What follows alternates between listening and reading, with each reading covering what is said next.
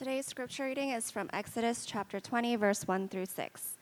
And God spoke all these words, saying, I am the Lord your God, who brought you out of the land of Egypt, out of the house of slavery.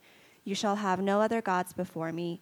You shall not make for yourself a carved image or any likeness of anything that is in heaven above, or that is in the earth beneath, or that is in the water under the earth. You shall not bow down to them or serve them, for I, the Lord your God, am a jealous God, visiting the iniquity of the fathers on the children to the third and the fourth generation of those who hate me, but showing steadfast love to thousands of those who love me and keep my commandments. The grass withers, the flowers fade, but the word of our God endures forever. Good afternoon. My name is Brian. I'm one of the pastors here at Exilic, and we're so glad to see everyone here on Sunday service here joining us today, especially if you're joining us for the first time. Really glad that you're here. Like was mentioned during the time of the announcements, we did embark on a new sermon series called The 10 Commandments. And again, I want to remind us that we are calling it The 10 Commandments. We don't want to hide behind some cleverly devised title to hide from the truth that we have divine directives from God outlining for us how he wants his people to live. And I know that that is not very appealing, probably in the context of our city today, because these are rules, these are regulations, these are laws telling us how to live, what to do, what not to do. But it's important to have the perspective that our God is a father who's laid out these house rules for us so that his people could be in the very best shape together as a people as they can. And so we continue this week heading into the second commandment, and it's all about proper worship. If the first commandment was all about our worship, that we need to worship, and that it needs to be characterized by a soul devotion, the second commandment is all about how we should worship. That we worship is intrinsically tied to how we should worship. Meaning that for the Christian, the means and the goals, which is for worship, have to be lock in step. And so this commandment teaches us how not to worship, how to worship, and then how to continue in that worship. How not to worship, which is the prohibitive side of the commandment. How to worship, which is the prescriptive side of this commandment. And then how to continue in that worship, which is the posterity of our worship. Let's begin here with the prohibitions, or how not to worship. It's very clear and explicit what the prohibitions of the second commandment is. It says, you shall not make for yourself a carved image, which is something very specific. It says that, or any likeness of anything that is in heaven above, or that is in the earth beneath, or that is in the water under the earth, which is kind of a general principle for us. And then it says, no bowing to them. And that word bowing in Hebrew can be rendered to mean pray or plead to. And then it says, no serving them, which can be rendered, again, that Hebrew word can be rendered working for or offering to them. So again, no carved idols or statues, specific. General principle, and for that matter, you can't make anything in the likeness of anything that you see in creation, which is general. No praying to them, no pleading to them, and no giving to them, no offering to them. Those are the prohibitions. So you'll remember with me in Exodus 32, when Israel fashions those golden calves to worship, they're clearly breaking the second commandment. They have that carved idol, right, and they're worshiping. They are in violation of the second commandment. But notice what actually they say in that episode. And you'll find that Exodus 32, verse 4, they said this, "This is our God, O Israel, that brought you out of the land of Egypt." This is your God, O Israel, that brought you out of Egypt. What we find is that in them saying that they're actually not trying to reject God at all. They're not trying to worship other gods. They're actually trying to worship the one who's brought them out of the land of Egypt. They're trying to worship the Lord God, but they did it through the use of golden calves. And so this commandment teaches us that we need to worship, but it teaches us how to worship. So why were the Israelites, even though they were worshiping God, still in violation of the second commandment? Well, as one commentator describes it, he says this: the idea of taking a calf arose from pagan idolatry. Baal was worshipped in the form of a bull, a symbol of power, but that pagan notion was used in this case to make an image of Yahweh. The Israelites were not intending to reject the Lord and go serve other gods, but they merely wanted to have Yahweh among them in a particular way. So what we find is Israel trying to conduct a worship service, a public worship service, but according to their own cultural assumptions and cultural artifacts. Because you see, Israel was used to worshiping many gods through physical idols. And the ritual went something like this. You would build a carved statue of a god of your choosing whom you wanted to worship.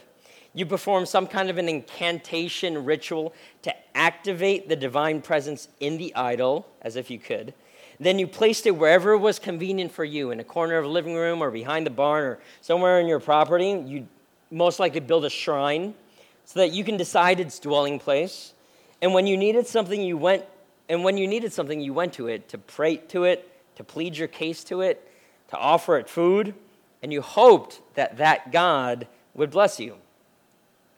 So you see, Israel is trying to worship God, but according to their own cultural assumptions, according to their own cultural artifacts, according to their own cultural images. And this is exactly what God prohibits. Because when we are left to decide for ourselves from culture and things in creation how to worship, we inevitably end up worshiping God after our own image rather than worshiping God as image bearers of God. And so a worship of a God after our own image is really nothing more than really worshiping ourselves, because we've made the thing into our own image. We're worshiping ourselves. But the explicit commandment is don't make any carved images or carved idols. So how does specifically the carved idols foster the worship of self?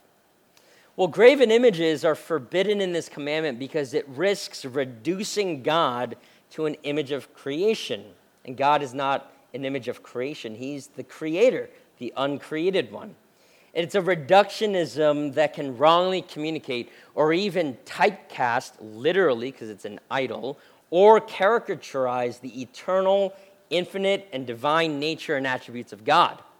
See, God is so many things, but if we're going to try to quantify God in some one concrete object, we'll inevitably end up bracketing out so much of what God is for our perspective or our convenience or for our narrative, rather than receiving God as he is.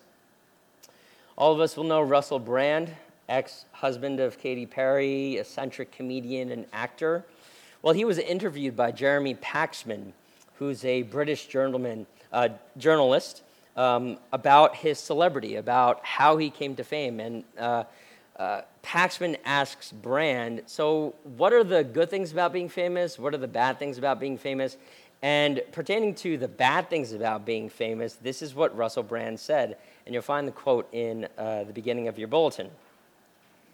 He said this: "There is an extracted icon of me that is used to splash across newspapers and represent what is convenient for their narrative ideas." You see, Brand is frustrated with the fact that he's famous, but he's famous in the way that people have portrayed him in the media. And so Brand says, that's not all of who I am. I'm kind of being typecasted and caricaturized to fit the convenience or the narrative of other people's perspective. And likewise, God says the same in this commandment. Don't make carved idols or images of me, because you'll inevitably reduce me to some caricature or some typecast according to your own images, or in a way that's going to fit your conveniences.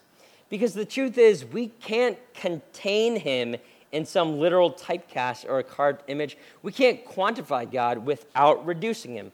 God is too big. He's too vast, wonderfully deep, that he cannot and will not be reduced or contained. And this is exactly what Jonathan Edwards is talking about in his famous sermon called The Excellencies of Christ. And you'll also find that quote in your bulletin in the beginning there.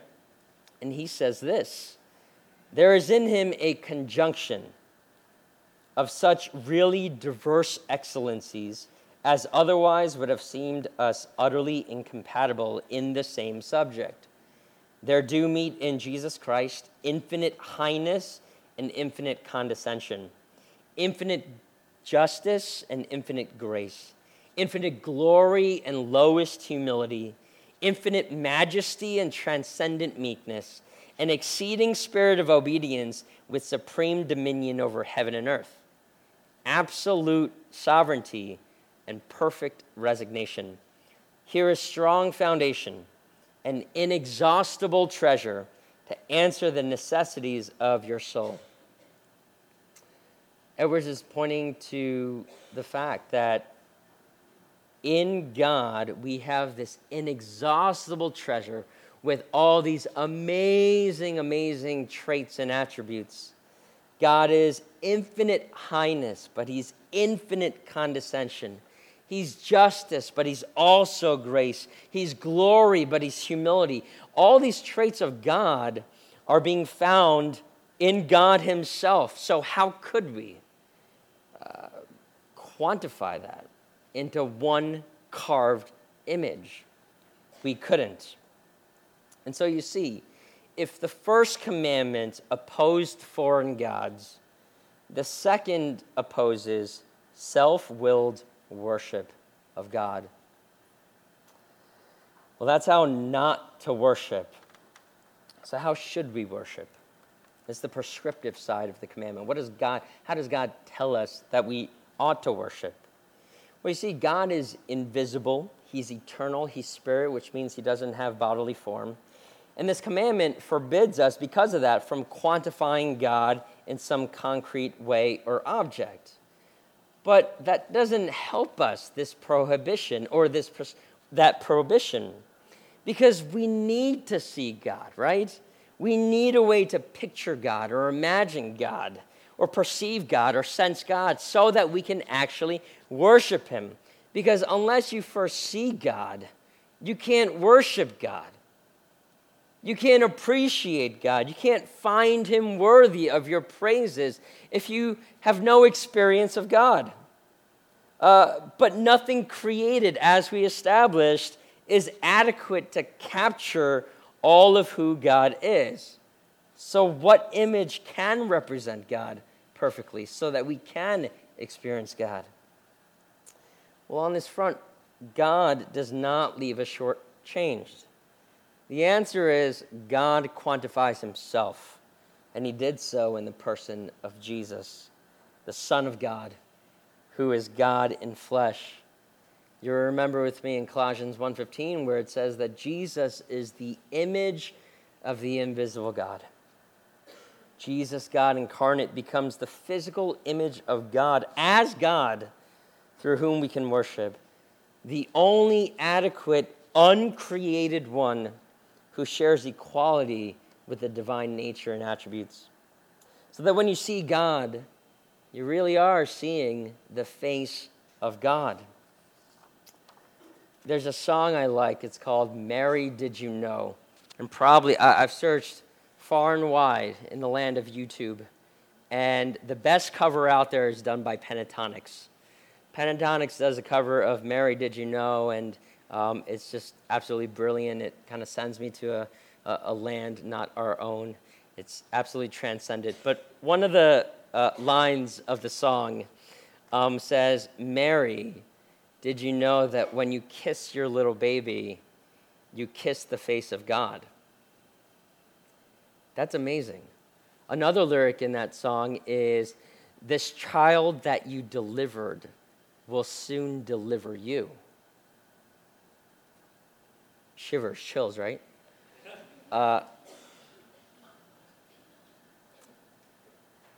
When we see Jesus and for Mary, when Mary saw Jesus, she saw the tenderness and the vulnerability of a babe. But we know in faith from the scriptures that while Mary saw the tenderness of a babe, maybe or maybe not, she knew that she was actually staring at the sovereign, majestic God of all the universe. When we see Jesus, we see the fullness of the deity, all of his diverse excellencies coming rushing in the one person of Jesus Christ, the Son of God. And that was all for our deliverance. And most climactically, we saw this on the cross, where we saw the weakness and the vulnerability of a Savior. But he was a Savior, holy and majestic from all of eternity. We saw glory and suffering meet in one place, and that was the cross. We saw the sacrificial Lamb of God, but also the Lion of Judah, mighty and powerful to save. Jesus is the image of the invisible God, and it's in him and only him that we find and see and experience God for all of who he is.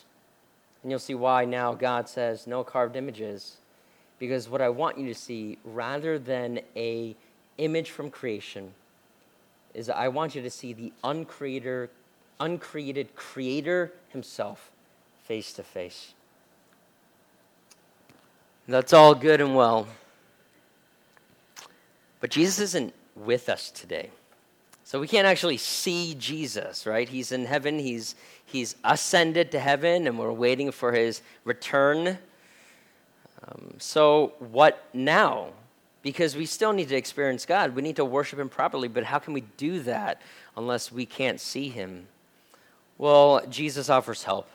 And he offers help in the way of an image that he does sanction from creation. And those are the images or the elements of the two sacraments that we observe in the church. That's baptism, the water, and communion, the bread and the cup. In the scriptures, water represents new life. And as it pertains to our baptism, it symbolizes the death that we died to Christ in sin, and that we were raised back up to life in the newness of life.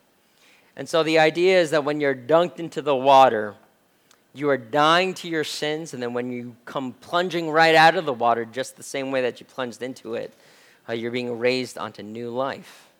And that's an image that Jesus gives us. Remember me when you remember water in your baptism, that you died to your sins and you were raised in my resurrection life. And then, of course, communion, the bread and the cup. The bread symbolizing his broken body for you on the cross, and the cup symbolizing his blood shed for you for the forgiveness of sins. Those are the images that we look on at our church on a monthly basis for the communion. And we're meant to remember God. We're meant to remember the face of Jesus. Furthermore, the Bible regulates for us elements of public worship. There's a way that God wants us to worship. He gives us guidelines for doing it. And it includes reading and preaching of the Bible, just like now. Singing of psalms from the Bible, meaning that the lyrics that we sing during praise should be lyrics and content from the Bible itself. That we don't take liberty in the kinds of themes that we introduce into our praise, but that we look to the Bible for its content and its shape.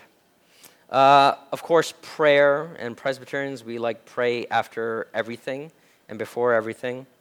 There are, of course, the sacraments, and on occasion, we practice oaths, vows, like in the case of weddings, and of course, we offer to God with our offerings week to week.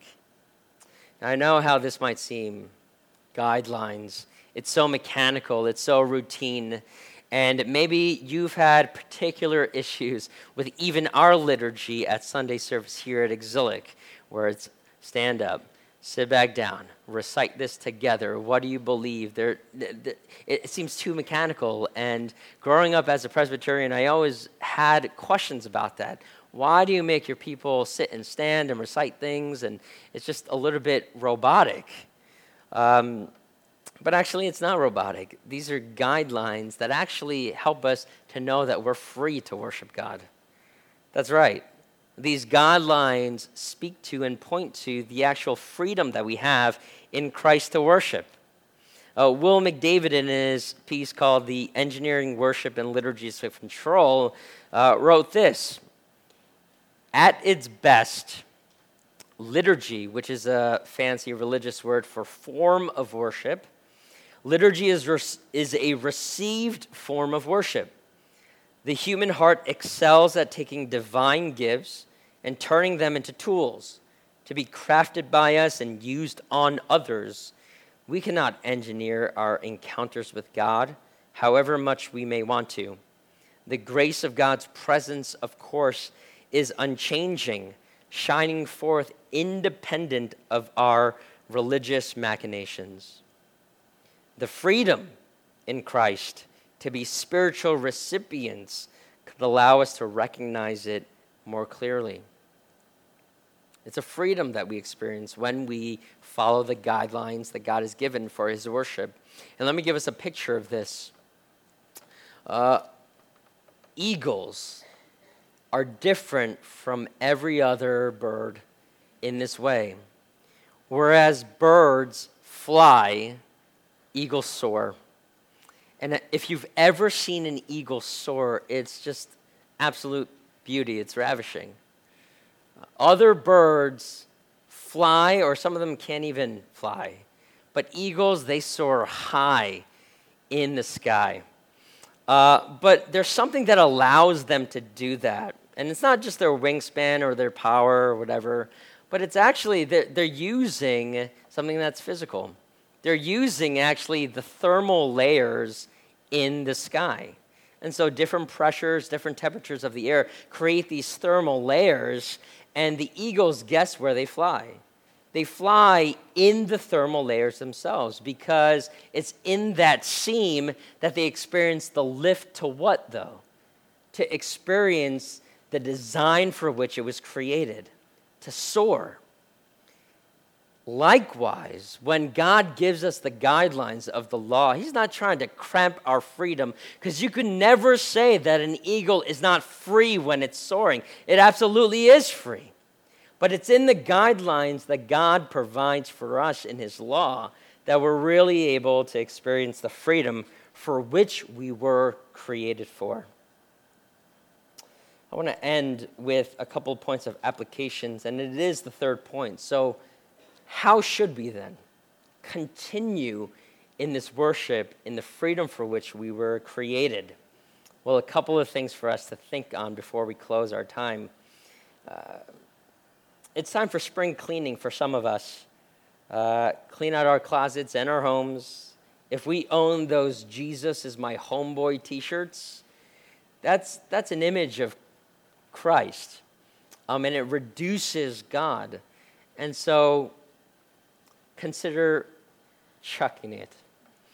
Or if there are graven images of Jesus in your home in the way of portraits or pictures, or in the way of praying cards, those are graven images, and it inevitably reduces God. It caricaturizes God. So consider getting rid of those things in your home so that you can purify the worship that God requires of you.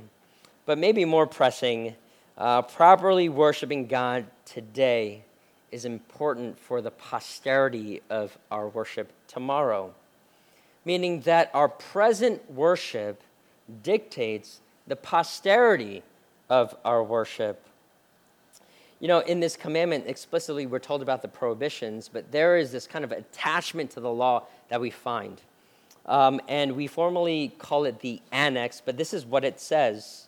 "For I, the Lord your God, am a jealous God, visiting the iniquity of the fathers on the children to the third and fourth generation of those who hate me, but showing steadfast love to thousands of those who love me and keep my commandments. How we worship today will affect the way our children will worship and their relationship with God tomorrow. Now, this is very important for us, and I say this realizing, of course, that the general makeup of Exilic congregation, that many of us are singles without children. We have single people, we have married people with children, but I want to say that this annex pertains to all of us, because I want us to think about it this way. We are the posterity of worship in the church. There were people who came before us who worshiped God. And we are somewhere in that line of the posterity of worship. And so at one point, whether you were 10 years old or 20 years old, 30 years old, 40 or 50, at any point in time, you are somewhere in that line of posterity. And then specifically for us, the way that we can apply this is we know we have younger brothers and sisters in the faith who we need to exemplify our worship better for. Because it all affects this posterity of worship in the church, and that's so important because God deserves our praises. I love it that we sang today, enthroned upon the praises of 1,000 generations. And we stand in that line of posterity for God's worship for 1,000 generations.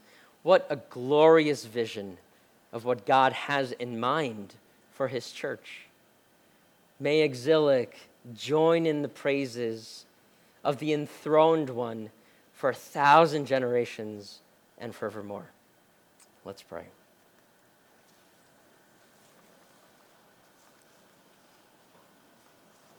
Father, we thank you that you teach us how to worship. And indeed, may you be enthroned in the praises of 1,000 generations, forever and forevermore. In Jesus' name we pray. Amen.